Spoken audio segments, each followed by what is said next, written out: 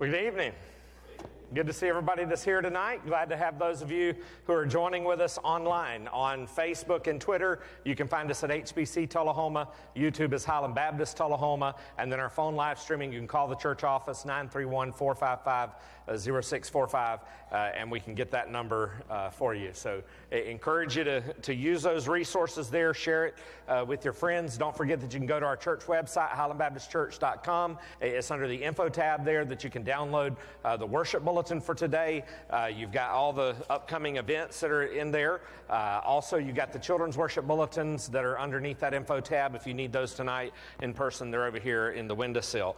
And then while you're there, also you can download the prayer list or the church newsletter for this month. If you go to the far right-hand side on the website, click the Give Online tab there. You can do your online giving there. Anybody in person can do that, or you can do it in the offering plates, wherever they may be on the sides here or at the back. So I encourage you to take the time to do that. If you're at home, go ahead and do your online giving there. And then also, don't forget that we have Vacation Bible School that's coming up. Help us. We've got a few of these signs that you can take and put around town in some prominent places where maybe just wherever you want to take them to, that they'll allow you to put them up. Our kickoff is going to be June the 4th from 6 to 7:30 with some food, fun, games, and a color run walk.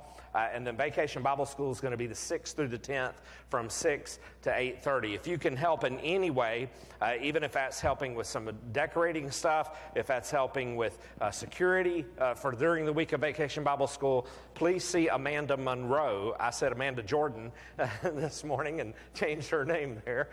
So put them both together, Amanda and Jordan. But it's Amanda Monroe. See her, see myself, or see Pastor Matt, and we'll get you that information. And then also, on our announcements that scrolled this morning, you would have noticed a slide there. You'll see it in the worship bulletin also for Vacation Bible School. It's this little picture right here.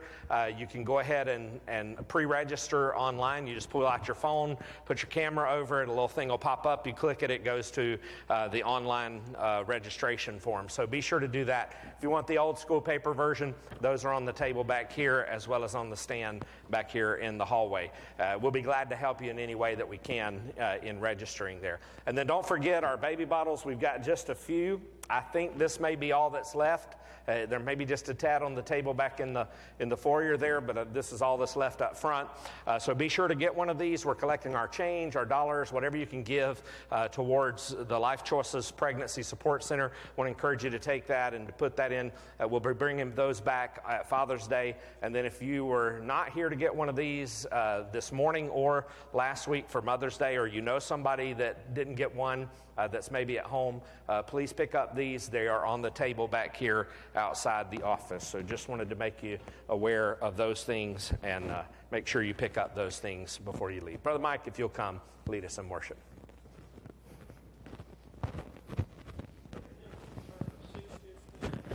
Present ourselves to God as a workman not ashamed. So toiling on, let's sing to the work. 6:15. Miss Pat.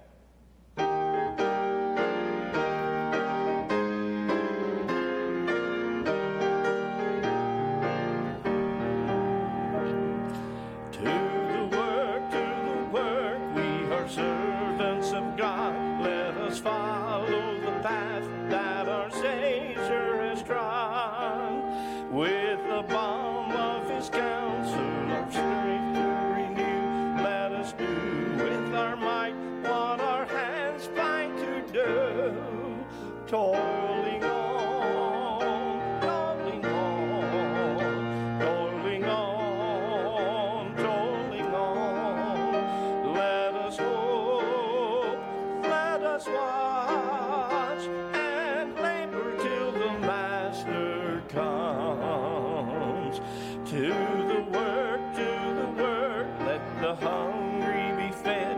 To the fountain of life, let the weary be led. In the cross and its banner, our glory shall be. While we herald the tidings, salvation is free. Toiling on, toiling on, toiling on, toiling on. Let us hope, let us watch.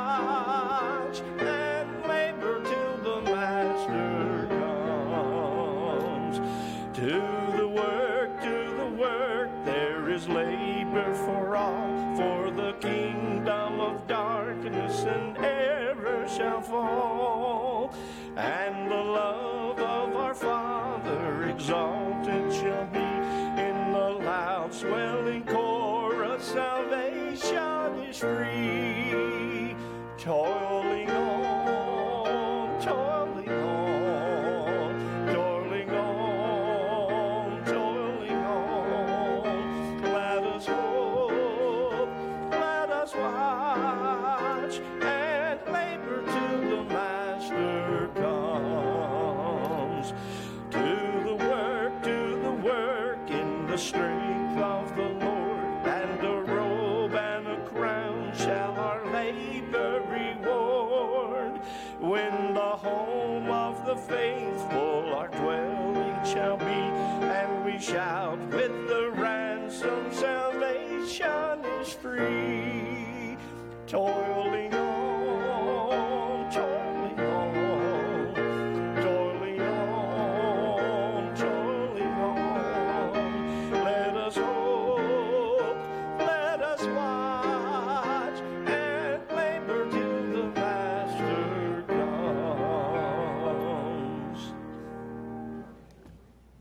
No. Thank you, Ms. Beth.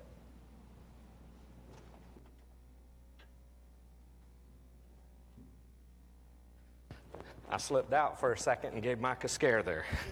So, I forgot one little thing that I wanted to bring up with me for my sermon tonight, and so I wanted to run and get that in my office real quick. I'd forgotten to get that. So take your Bibles tonight, if you will, and turn to the book of Mark.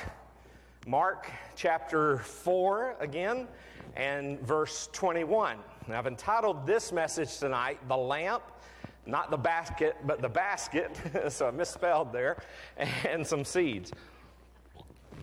And so you're going to see what each one of those has to do tonight as we look at some more parables that Jesus has to share with us. And so we're going to begin with verse 33 and verse 34, and then we're going to come back and look at these verses as we look specifically to understand why is Jesus speaking in these parables. So verse 33 and verse 34, let's stand as I read God's word in honor of his word.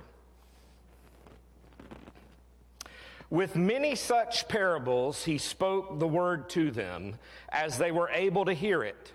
He did not speak to them without a parable, but privately to his own disciples he explained everything. Let's pray. Heavenly Father, we just want to thank you for your truth and for your word tonight.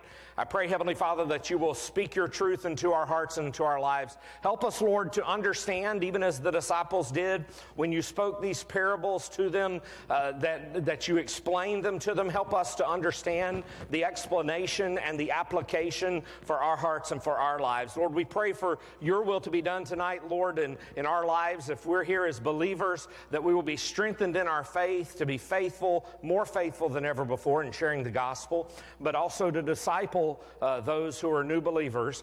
But then also, if there are those who are watching or those who are here tonight who don't know Jesus as their Lord and their Savior, we pray that today would be the day of salvation for them, that they would trust by faith in Jesus as their Lord and Savior. So bless your word, and let us be blessed by hearing it and reading it and keeping it. In Jesus' name we pray.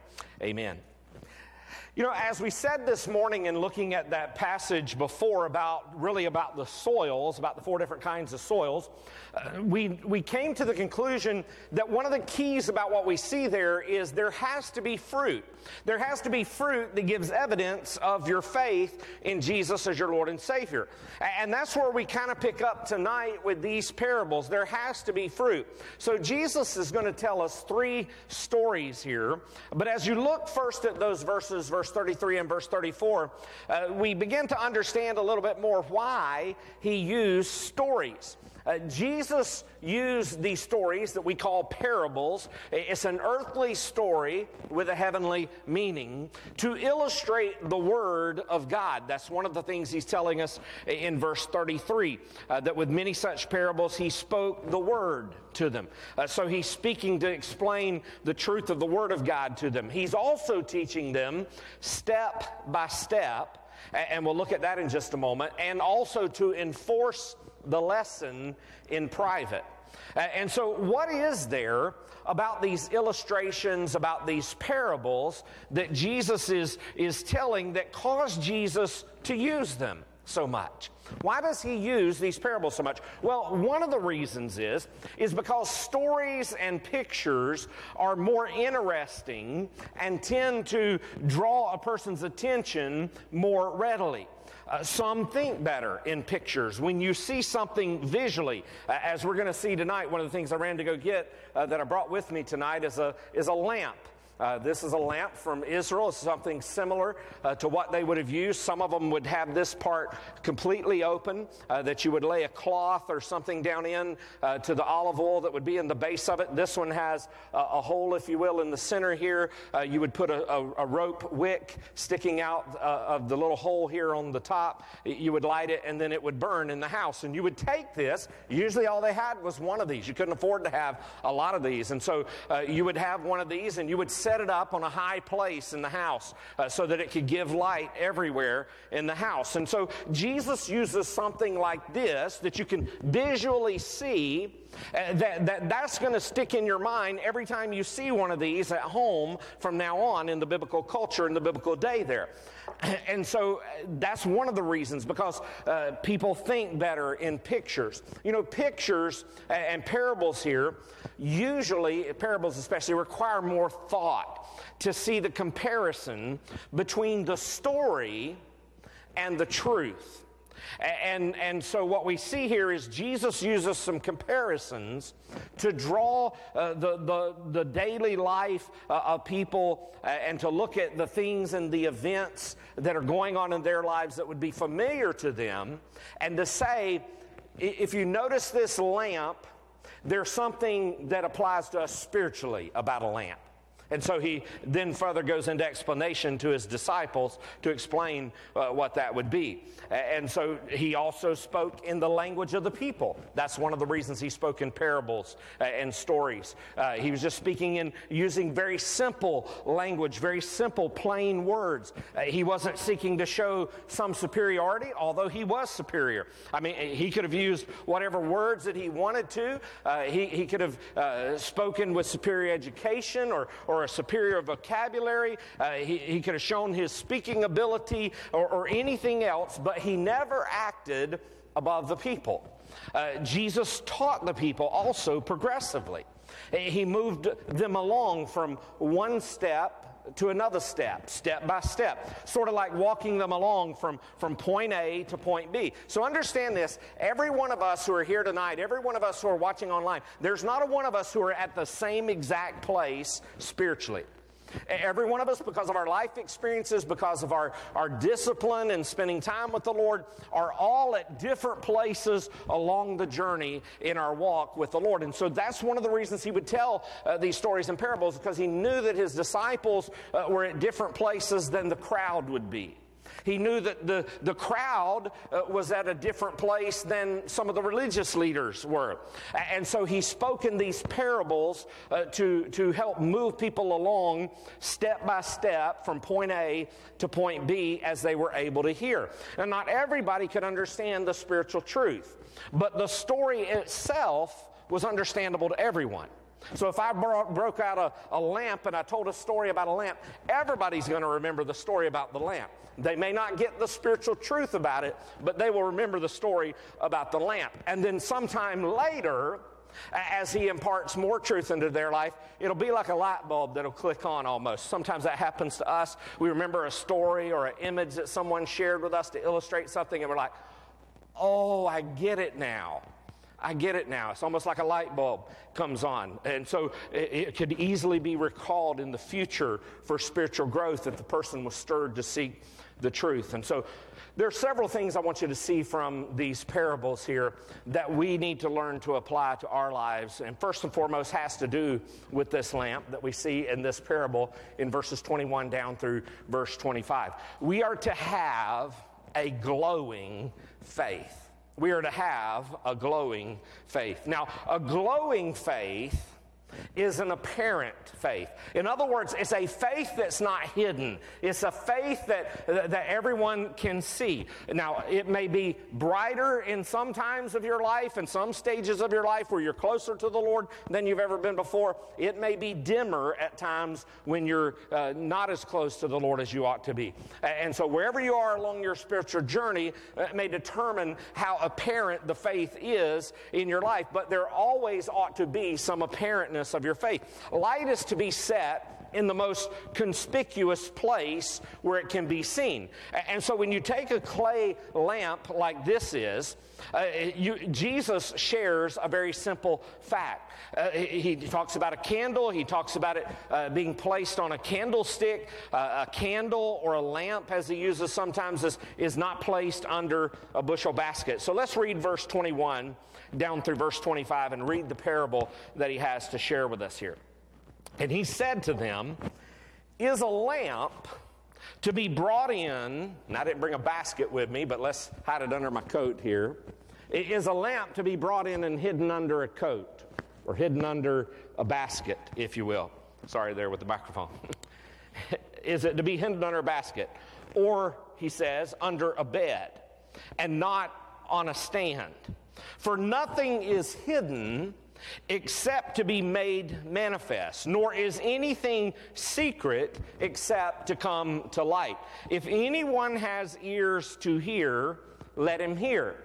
And he said to them, "Pay attention to what you hear. With the measure you use it, it will be measured to you. You still more will be added to you.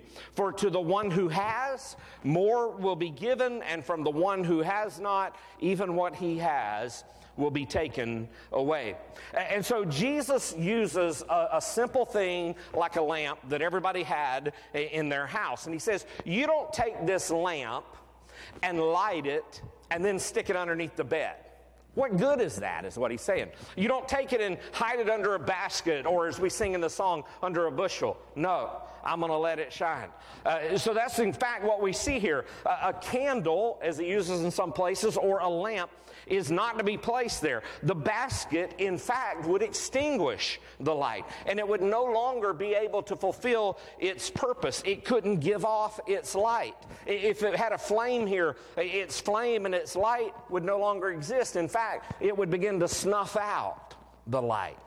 And it would begin to grow dimmer and dimmer till finally it goes out. But notice something. The candle would still be a candle. The lamp would still be a lamp. But it wouldn't be a lamp it would be a lamp with no purpose, if you will. It would be hidden, as it were, under a bushel basket. A candle or a lamp, he says, is not to be put under a bed. Think about if you took this and you lit it and you stuck it under the bed, what would happen? Now, I don't usually tell stories on my family, but I will use this one because my daughters aren't here, and they don't usually listen to my sermons online anyway, unless they know about this one. But I remember one time, and maybe the people who do watch this from Pleasant Grove may know this, when they remodeled the house there, the parsonage, the girls in their bedroom had taken a lamp, a regular lamp that has a light bulb in it, and they thought they would be smart, and they always had these little tent houses built of you always did that with sheets and blankets and stuff. You'd put up chairs and things like that and make little tent things. Well, they thought they were going to get under the bed with this lamp. Well, they did. And things were going fine until we began to smell something. And that lamp was laying, it didn't have the shade on it, it was laying bare on the carpet floor, and it began to melt the carpet and left a big hole like that in the carpet that when we left there was still there until they went to remodel there. That's not what a lamp is for, to put it under a bed. You see what could happen if you had this lamp that's lit with a flame of fire. What could it do? It could set the bed on fire. I mean, think of that in their culture and in their day. Everything there was combustible. I mean, they didn't have wrought iron or anything there under the bed like that. It was all combustible. It would have literally caught on fire and destroyed it. And that lamp would be serving the wrong purpose. It would tragically be using its flame and its light for the wrong reason. It would still be a lamp, but it would be a lamp using its flame and its light in the wrong way. What do you do with the lamp then? If you don't put it under a bushel and you don't hide it under the bed, what do? You put it up on a shelf or one of the higher places in the house so that when it gives its light to get rid of the darkness. And so what we need to understand spiritually here is that Jesus is the light. And as long as he was here, he would be the light. But you, as believers here, and these disciples that he's speaking to, he's saying to them, you are going to be the light. And we as believers today are to be the light in a world of darkness and sin. In fact, that's what he tells us when you read Matthew chapter 5 and verse 14 and verse 16, through verse 16 that says, you are the light of the world. A city set on a hill cannot be hidden. Nor do people light a lamp and put it under a basket, but on a stand, and it gives light to all in the house. In the same way, he says, let your light shine before others, that they may see your good works and give glory to your Father who is in heaven. Acts chapter 13 and verse 47 says, for so the Lord has commanded to us, saying, I have made you a light for the Gentiles, that you may bring salvation to the ends of the earth. So one of the things Jesus had come to do is to bring the light of the truth of the gospel into the Jews' hearts, that they would become a light to the Gentiles. And so he says, in fact, that I have made you a light for the Gentiles. Ephesians chapter 5 and verse 8, here's what Paul says. For he says, for at one time you were darkness. Notice what he doesn't say, you were in darkness. He says, you were darkness. But now you are light in the Lord. So walk as children of light. And so he's saying literally there that spiritually you are to be a light in the darkness. You once, when you were in your sin, were in darkness, but now that you know Christ as Lord and Savior, you're to be shining the light of Jesus Christ that is within you to a lost and dying world. Paul goes on to say in Philippians chapter 2 and verse 14 and verse 15, he says, do all things without grumbling or disputing, that you may be blameless and innocent, children of God, without blemish in the midst of a crooked and twisted generation, among whom you shine as lights in the world. 1 Thessalonians chapter 5, verse 5, Paul says again, for you are all children of light, children of the day. We are not of the night or of the darkness. And then we also see in 1 Peter chapter 2 and verse 9 from Peter, who says, but you are a chosen race, a royal priesthood, a holy nation, a people for his own possession, that you may proclaim the excellencies of him who called you out of darkness into his marvelous light. And so when we look at the lamp, Jesus is saying the lamp is a symbol. The lamp is a symbol, a type of the truth. It stands for the light of the truth. The light and the truth are to be the character and the very nature and the behavior of who we are as believers. And so as a believer, we're to live in the truth. And we're to set the lamp, the candle, the truth in the most conspicuous place in our life. We ought to want people to see the light, Jesus Christ, that's in us. And so we're to share that light. We're to share the lamp and its light with others. And we have to make sure that we don't hide it, that we don't misuse the light of the truth of the gospel. And so elevate the light in the darkness of this world. But notice also that a glowing faith is an authentic faith. It's not just an apparent faith that people can see, it's also an authentic faith. So if you will, look at verse 22 again. So verse 22 says, "For nothing is hidden except to be made manifest, nor is anything secret except to come to light." He says in verse 23, "If anyone has ears to hear, let him hear." So Jesus warns in those two verses that everything in your life one day is going to be revealed. Now, you may try to hide some things in your life. You may think you've swept some things under the rug in your life. But everything in our lives is going to be revealed. Nothing is hid. Maybe temporarily, but not forever. Even if a believer hides the candle, hides the lamp, even if he keeps it a secret. I mean, you look at some of the people even in Jesus' day who kind of went around somewhat as a secret disciple, if you will, a quiet disciple. They didn't let others know. Those who were of the Pharisees, who were of the Sanhedrin. You think about Zacchaeus. You think about Joseph of Arimathea. They loved the Lord. At some point, they believed the Lord. They were there and taking him down off the cross. Zacchaeus was one of those who heard the gospel message, responded to it, and then also showed that same love to Jesus when he died on the cross. And yet both of those never publicly displayed and talked too much about their faith in Jesus Christ. And so even if you try to hide the lamp, even if you try to hide the light and keep it secret, the day is coming when it will be revealed anyway. And so the Greek says, there is nothing hid in me unless except it should be made manifest, nor has a secret thing taken place, but that it should come to light.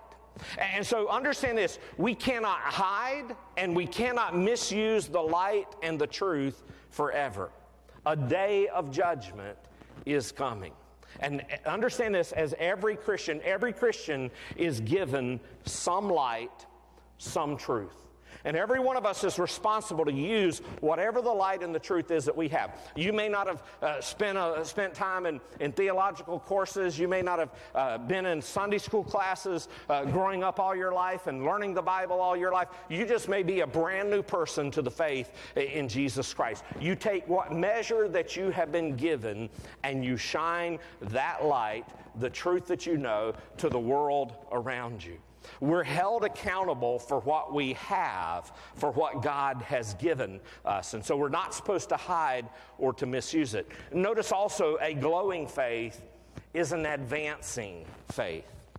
You don't just keep a light, you use a light. So if a person had one of these lamps in their house, what they would use it for, they could hold it in their hand and they could walk around the house from room to room. They could go outside if they needed to go get some water in a bucket to bring back inside when it was dark outside. Whatever they might need to do, they could walk around. The Bible tells us that the Word of God is a lamp unto our feet, a light unto our path.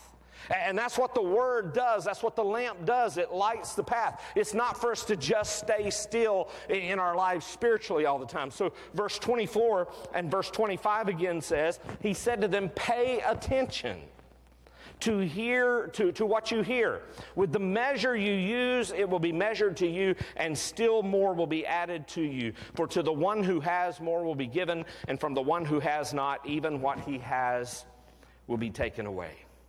And so Jesus said, mark this truth. Take heed. Listen. Not just to hear it with your ears, but with the intent to obey. Make sure you hear the truth. Jesus is still talking here about the responsibility that we as the hearers have. The hearer is responsible for hearing the truth. They're also responsible for what they hear and how they interpret what's being said. Some people hear the truth and they don't like what the truth says, so they begin to twist the truth to fit whatever is going on in their life or whatever lifestyle they want to live. But a person who hears the truth is responsible for interpreting the truth faithfully. A person is responsible for making sure that they have the truth, that they possess the truth, that they know the truth. You're responsible for what you hear, for what you possess, and what you know. If we're filled in our lives with junk, you're responsible for the junk.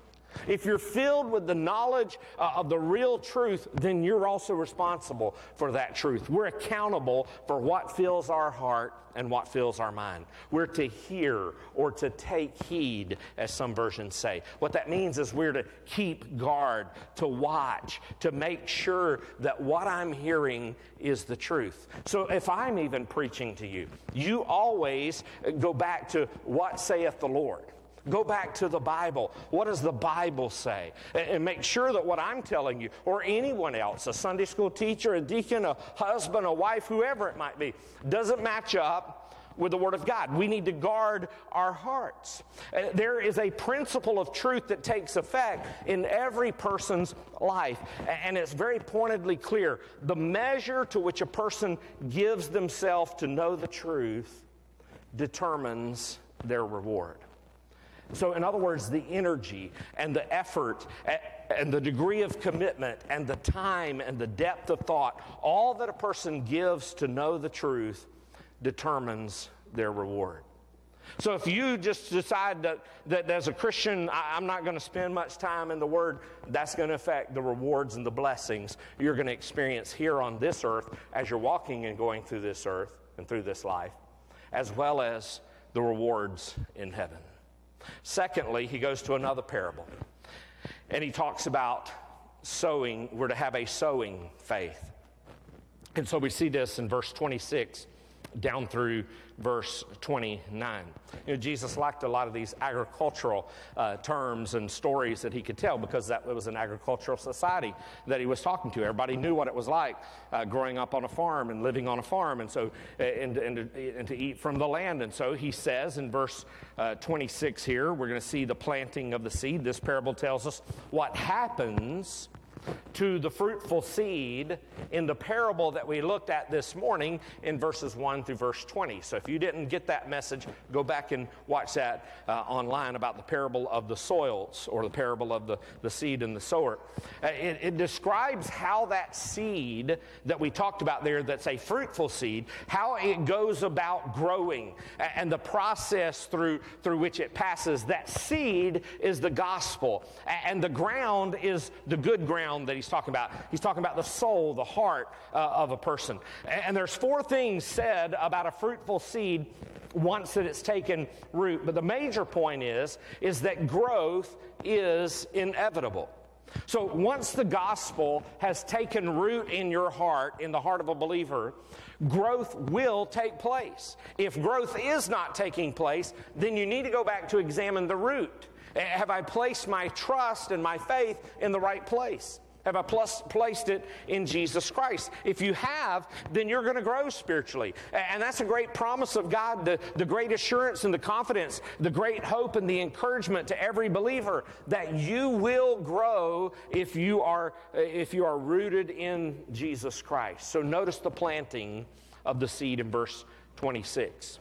So he goes with another parable. He says, "The kingdom of God is as if a man should scatter seed on the ground." Now, he's just got through talking about this big parable, and we had that image from this morning, but if you didn't watch that this morning, just remember in that culture, in that day, they had that satchel, they had that bag that they would reach in and take the seed, and they would cast it. Some would fall on the path, some would fall on the stony ground, some would fall on the places where the briars and the weeds are growing up, and all of those would never produce until those that fell on the good soil did take root, and they began to grow up, and they began to produce fruit.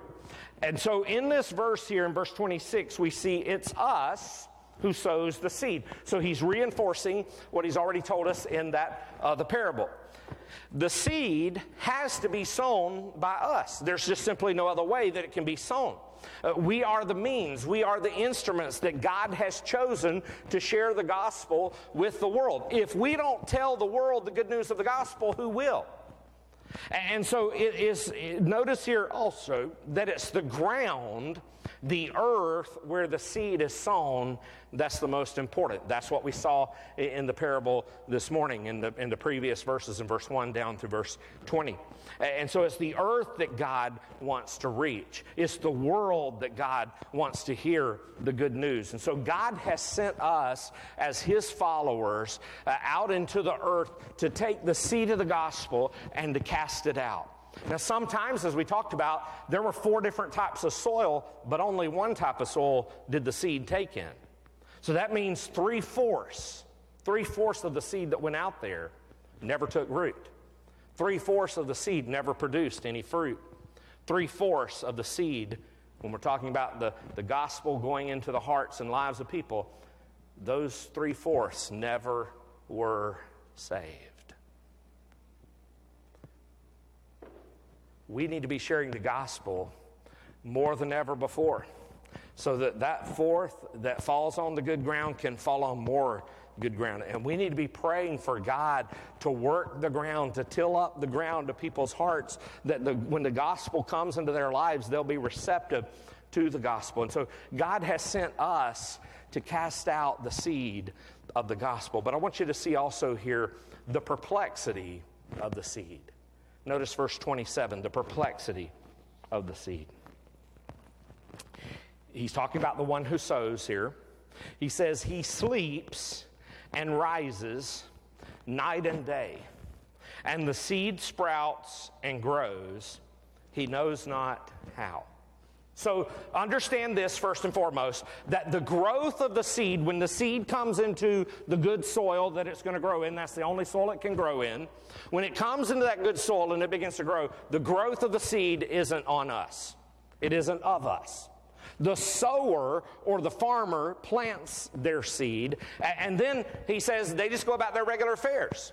They go to sleep, they wake up. They go to sleep, they wake up. They go to sleep, they wake up. They do their daily routine that they normally would do. They sleep and they rise day by day. They're just carrying on the routine of their life. And all during that time, the seed is there under the soil. He may not even see what the seed is doing at that moment, especially in the beginning courses. You ever planted a garden or you've ever planted flowers by seed? You'll know that. It sometimes takes a week or more before you finally start seeing the soil just begin to pop up just a little bit. Sometimes you can't even see where the seed is germinating there, but underneath the soil, the seed is germinating. And eventually it springs up through the soil and it begins to grow. And that's the picture that Jesus is painting here to those who are hearing this parable. The point is this: the seed grows by its own virtue. The seed uses the sun, the seed uses the water, the seed uses the air, the seed uses the earth to grow, but the power to germinate, to break forth and grow is of the seed itself by its own virtue. It's not of us who make the seed grow. You can watch the seed all day long, day after day. You can disturb the dirt around it day after day, but it's not going to make it grow any faster. It's like watching paint dry. You ever seen that? Trying to watch those seeds, waiting for them. When are they ever going to come up? Sometimes it's a couple of weeks before they begin to finally germinate. We sometimes don't even know and realize the mysterious growth that takes place. Understand that the secret of life and growth is beyond us. We discover, we rearrange, we develop, but we don't create. Not in the sense of creation in the Bible, ex nihilo, out of nothing. It's the same with the kingdom of God, Jesus is saying. With the growth of believers, whether it's individually or whether it's us as a collective group, as the church, growth is not of us. Who gives the increase? God does. God's the one who gives the growth. And so it's the Spirit of God that takes the seed of the gospel in your heart and changes a person's heart and causes them to grow. So even if I was to try to do that in and of myself, it would be a false faith, because it would be based then upon me and what I do. The growth of the seed happens by the Spirit of God growing it in the person's heart. It's the Spirit of God that recreates a person spiritually, that causes a person to be born again. I can't cause anybody to be born again. Only God can do that. And so that's one of the reasons when we cast the seed, we need to be praying to the Spirit, to God. We need to be praying for God to work in the heart of that individual, to cause that seed of the gospel to grow up and to spring up. But notice also the production of the seed in verse 28. Notice verse 28 that says, the earth produces by itself first the blade, then the ear, then the full grain in the ear. So notice, the growth is sure. The growth is constant, but the growth is gradual. You don't go out and plant corn seed in the garden and come out the next morning and it's Jack and the Beanstalk and you got corn stalks everywhere and you got ears of corn on them. That doesn't happen. That's not real. You plant the seed, and it's days upon days upon days upon days until finally you start to see the blade just begin to stick up out of the ground. And then that stalk begins to grow up, and then you begin to see the ear come off of it, or the husk begin to come off of it with the wheat. And then inside the husk of the shucks of the corn, that seed on the cob inside it is beginning to grow. If you pull that apart too soon, you'll notice that they're little tiny kernels. They're not ready yet. They've not fully produced. And so all that time that all this is happening, all that seed is growing on that cob. But the growth is gradual. The growth is constant. The growth is sure. And so notice the words about the earth bearing fruit of itself. In other words, it's automated in a sense. It means, in fact, that is the word there in the Greek is automate. It means automatically, spontaneously, of necessity, self-moving. The idea is that the earth brings forth fruit automatically by its very nature. Growth is sure, it's inevitable. But two conditions are essential. What did we learn from the parable back in verse 1 through verse 20? There has to be good soil. If you don't have good soil, it doesn't matter how much seed you plant on it. If you plant it on the path, if you plant it on the rocky ground, if you plant it where the thorns are, you can plant all the seed you want. They're not going to grow up and produce good fruit. If these two conditions, so not only does there have to be good ground, the seed has to be sown into the ground. So if we just keep the seed in our satchel, we just keep the seed in our lives and our hearts, and we never go about and share the gospel with anybody, how's the seed getting out there? It's not. And so that's what Jesus is showing us here. There has to be good ground. There has to be sowing of the seed. And if those two conditions exist, then growth is both inevitable and unstoppable. Even a small blade of grass can grow up in the crack in the pavement. Nothing can stop a seed from growing. Growth is constant, but it's gradual. It's slow. The seed is sown, and then day after day, night after night passes before that blade ever springs up. And then more days and more nights pass before the ear forms. And it takes weeks for the full ear of corn to appear. And growth is taking place. It is constant, but it is gradual. And it takes time, and it doesn't happen overnight. And so just because you share the gospel with somebody and the soil of their heart is good soil, don't get disheartened. Don't give up. Don't think, well, that was a waste of time. You keep on sowing, and you keep on watering. And you keep on praying for God to send other people into that person's life to share the gospel also, to also come along and water. In fact, that's what Paul had talked about in the verse we read this morning, where Paul said, I planted the seed, Apollos came along and watered it, but it was God who gave the increase. And so what we then begin to see is that growth requires a lot of patience, and it requires a lot of trust.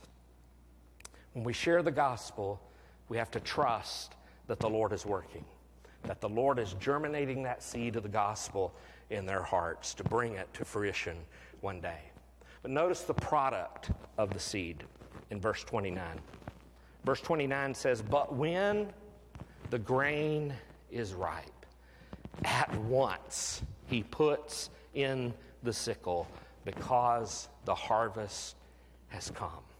So notice, the fruit does ripen. The day does come when the corn is fully grown and is ready to be harvested. And I don't know about you, but that's one of the greatest joys when you've grown a garden and you've labored in the garden and you've worked to keep all those weeds out of the garden. You've worked it, you've watered it, you've done everything you needed to do, and you've just trusted that the seed was going to grow. You've not pulled back those husks on every corn stalk yet. You've just trusted that it's going to produce. But when it gets to that time that you know it looks like it's full, it's almost there, and then you begin to pull open that shuck and you begin to see that peaches and cream corn. That's the kind I love. You begin to pull it open and you begin to see that. Whew, you just want to take the ear of corn and take a bite out of it right there and right then. It's one of the most awesome feelings. I want to tell you, it is awesome, more awesomer, if that's even a word, when you see a person come to faith in Christ because of seed you planted in their heart and life. Here's the kicker. You may never be the one to see it. You may never see it. You planted it. Somebody else came along and watered it. And somebody else comes along and they see it's ripe and they thrust in the sickle and they harvest the crop. It doesn't matter to me who harvests it.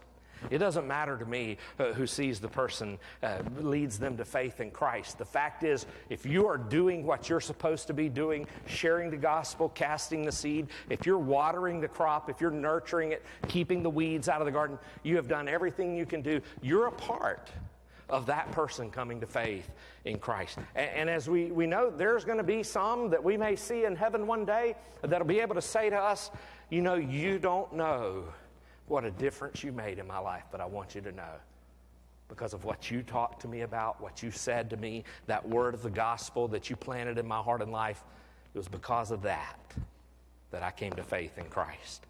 What an encouragement to believers, that we ought to be encouraged to work and to work for the Lord. You know, we can rest assured of results before we ever put in the work. God assures us here, and that's what Jesus is saying. He's assuring us fruit is going to come. And we as believers assure ourselves, we ourselves are harvested at one point in our lives. One day we're going to be taken to heaven when our growth is complete. When we've done all that God wills for us to do and wants us to do and all that we're going to do, God is then going to escort us into heaven. But until that day, I want you to notice we are to have a growing faith.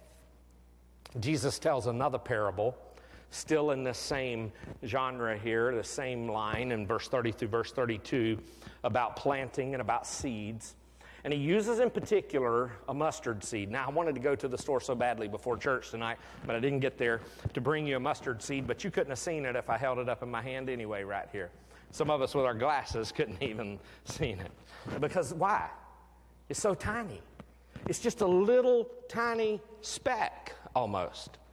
And so notice what we find here in this parable of the mustard seed.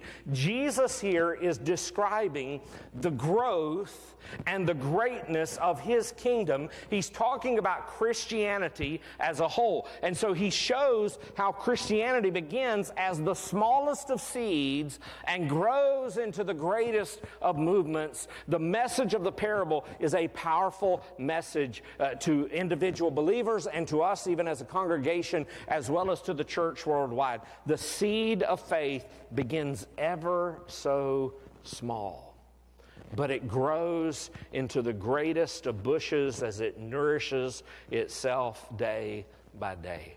Notice the parable of a growing faith in verse 30. Verse 30 says, "And he said, with what can we compare the kingdom of God, or what parable shall we use for it?"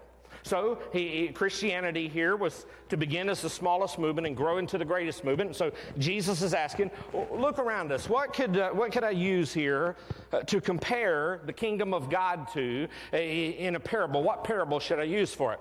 And he looks and he sees maybe a mustard tree or a mustard bush there, and he sees the seed on it, and he goes and plucks the seed off of it, and he says, oh yeah, look, it's like a grain of mustard seed, which when it's sown on the ground is the smallest of all the seeds on earth. So notice the paradox of a growing faith. Notice the paradox of a growing faith. He says it's the mustard seed. It's the smallest of all the seeds on the earth. And notice what he says in verse 32. Yet when it is sown, it grows up and becomes larger than all the garden plants and puts out large branches so that the birds of the air can come make nests in its shade. Notice the words on the ground or in the earth in some versions are significant. Why? Because the earth or the world is where the seeds are sown. It's the earth, the world, that needs the seed, that is the seed of the gospel. And so notice the farmer, the sower here, has to have a commitment of his heart, a commitment of his mind, a commitment of his body to sow the seed.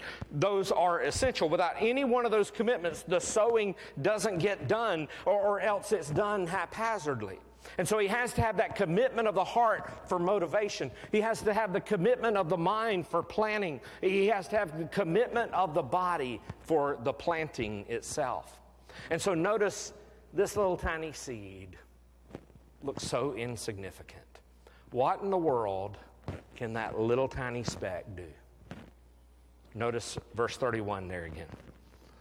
This grain of mustard seed, which when sown on the ground is the smallest of all the seeds on the earth.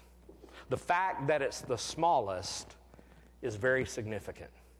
Just because a seed is small doesn't discourage the farmer from sowing it.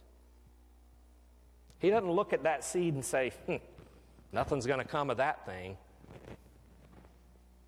He says, wow.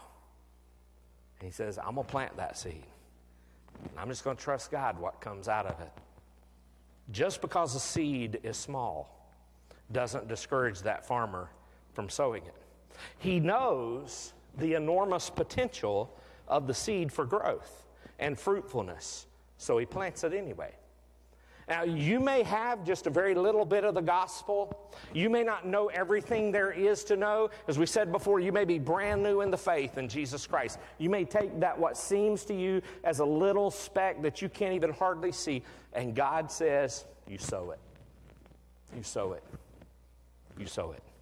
Because there's potential in that seed for greatness. Notice that the power for reproduction and for bearing fruit is in the seed. It's not in the farmer. It's not in the sower. All the sower has to do, all the farmer has to do is just sow the seed. But again, someone has to sow the seed if there's going to be any fruit. And that's a lesson for us as believers. The seed of the gospel, even though it may seem small, is enormously powerful. And no matter how insignificant or how small we may feel in reaching others, we all need to be sowing the gospel. No matter how insignificant or how small we may feel that our witness is, we need to sow the gospel. Notice the incredible growth in verse 32.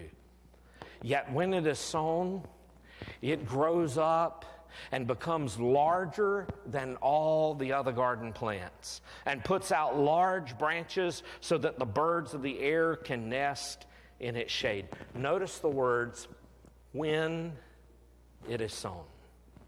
Again, the point is this: the seed has to be sown. It will not grow larger than all the other plants if it never gets sown. Somebody has to sow the seed if it's to continue to grow.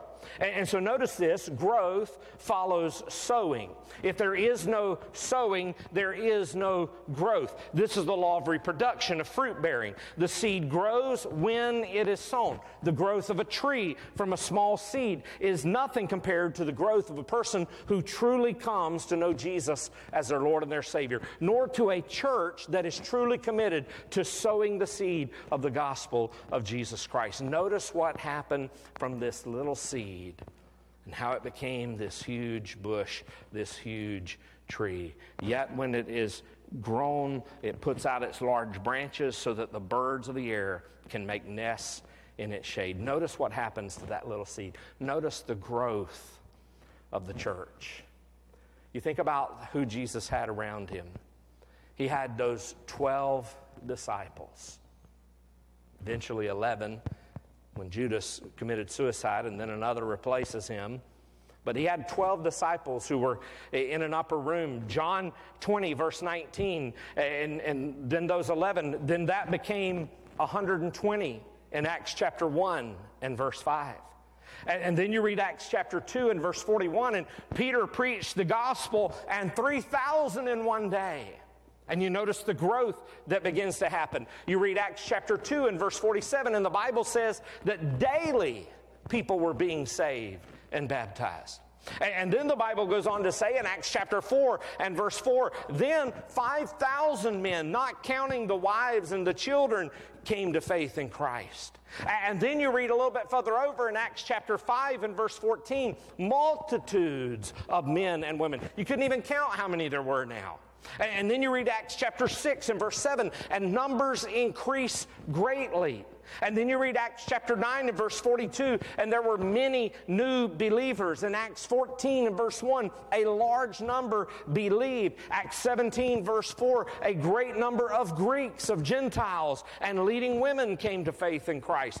Acts 19 and verse 26, many new believers came into the faith. And then Acts chapter 19 and verse 26 again, almost all of Asia believed. And then in Acts 21 verse 20, it tells us that many thousands of Jews believed. Do you see what's happening here? Somebody sowed the seed, and the seed began to grow, and the seed began to multiply, and the seed began to grow, and it multiplied even more, that if you added those numbers up, it's over 100,000 who's come to faith in Jesus Christ, and that's just in the book of Acts. And for generations and centuries since, the gospel has continued to be sowed, and people are coming to faith in Christ even now. I want to tell you, it may seem difficult here, especially here in America, where more and more people seem to be more and more apathetic to the gospel, and you think, what difference am I making? I share the gospel, I share with my friends, I share with my neighbors, I share with my family members, and they just don't seem to get it. You keep on sowing, and you keep on watering, and one day somebody's going to lay the sickle in to the harvest. Notice the birds do nest under its shadow in verse 32. Many commentators make this point that birds feast on the seeds of the mustard bush. The very fact that the bush, the church, is present with so much good to be feasted on means that many will come to its shadow. If we are doing what we are supposed to be doing, then the world will be coming to find out what in the world's going on there. I want some of that. Some say the birds are those in the world who are finding their lodging in the kingdom, the church, Christianity. The birds are the children of the evil one, Satan, who see the protective covering of the kingdom and seek lodging therein. But the birds here are used to describe the evil one in the parable of the seed. What we need to realize from this parable and from what Jesus has told us in these three is that we are to be shining our lamp so that the world may see the light of the truth of Jesus in our hearts and our lives. We need to be casting the seed because that's the only way it's going to take root and grow. And we need to have faith and trust in God like the seed of the mustard. Have faith in Him, and we must grow. When we trust in Him by faith, we will grow. If we don't, we will die. Let's pray. Heavenly Father, 3 parables, yet such great truth. Lord, I hope that visually we have been put in the same place that Jesus was when He shared with those people who were gathered around Him and His disciples to share with them this truth of the gospel. Lord, that we should never, ever give up on sowing the seed.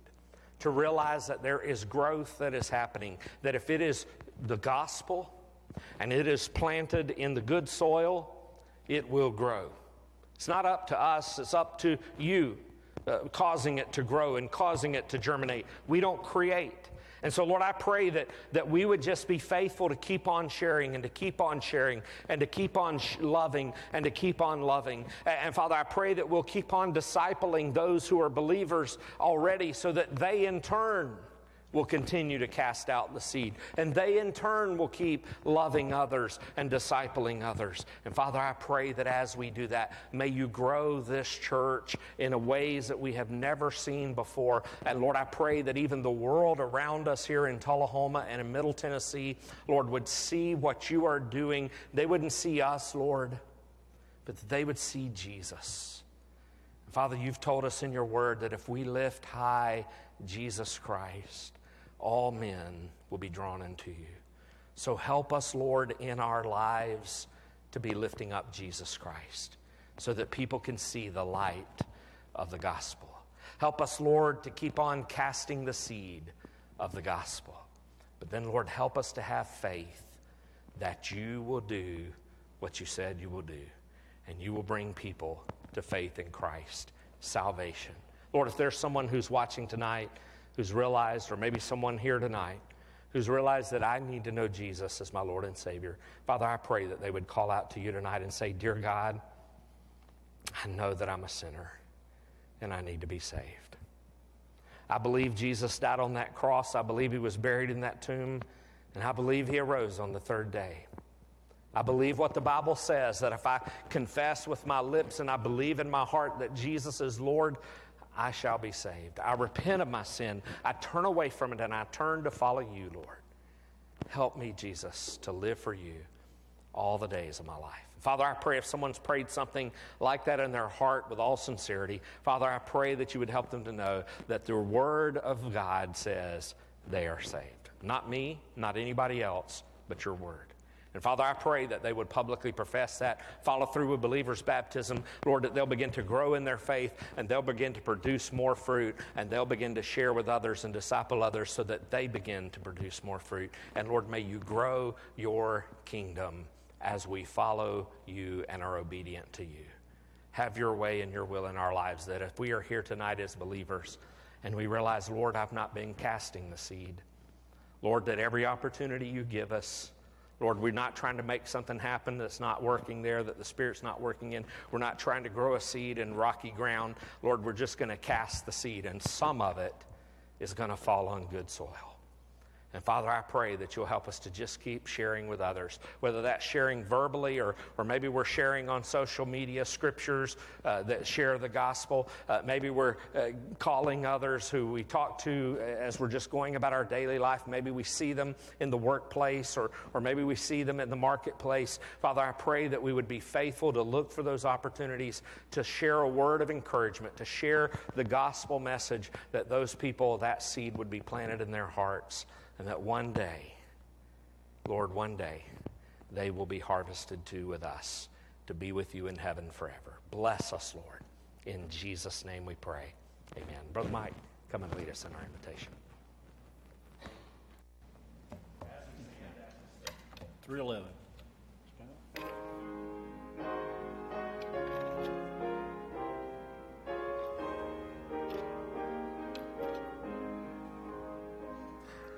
If you are tired of the load of your sin, let Jesus come into your heart. If you desire a new life to begin, let Jesus come into your heart. Just now your doubtings give hope. Just now reject him no more. Just now throw open the door. Let Jesus come into your heart. Amen. Well, thank you so much for being here in person. Thank you for those who've joined us online tonight. We'll be back again Wednesday night in the book of Revelation. Buckle your seatbelt in. Get ready to go as we're going to continue looking at the fifth trumpet there and some of the things that happen between it and the sixth trumpet. So join with us Wednesday night, 6 o'clock. We'll see you then. You have a blessed week until then.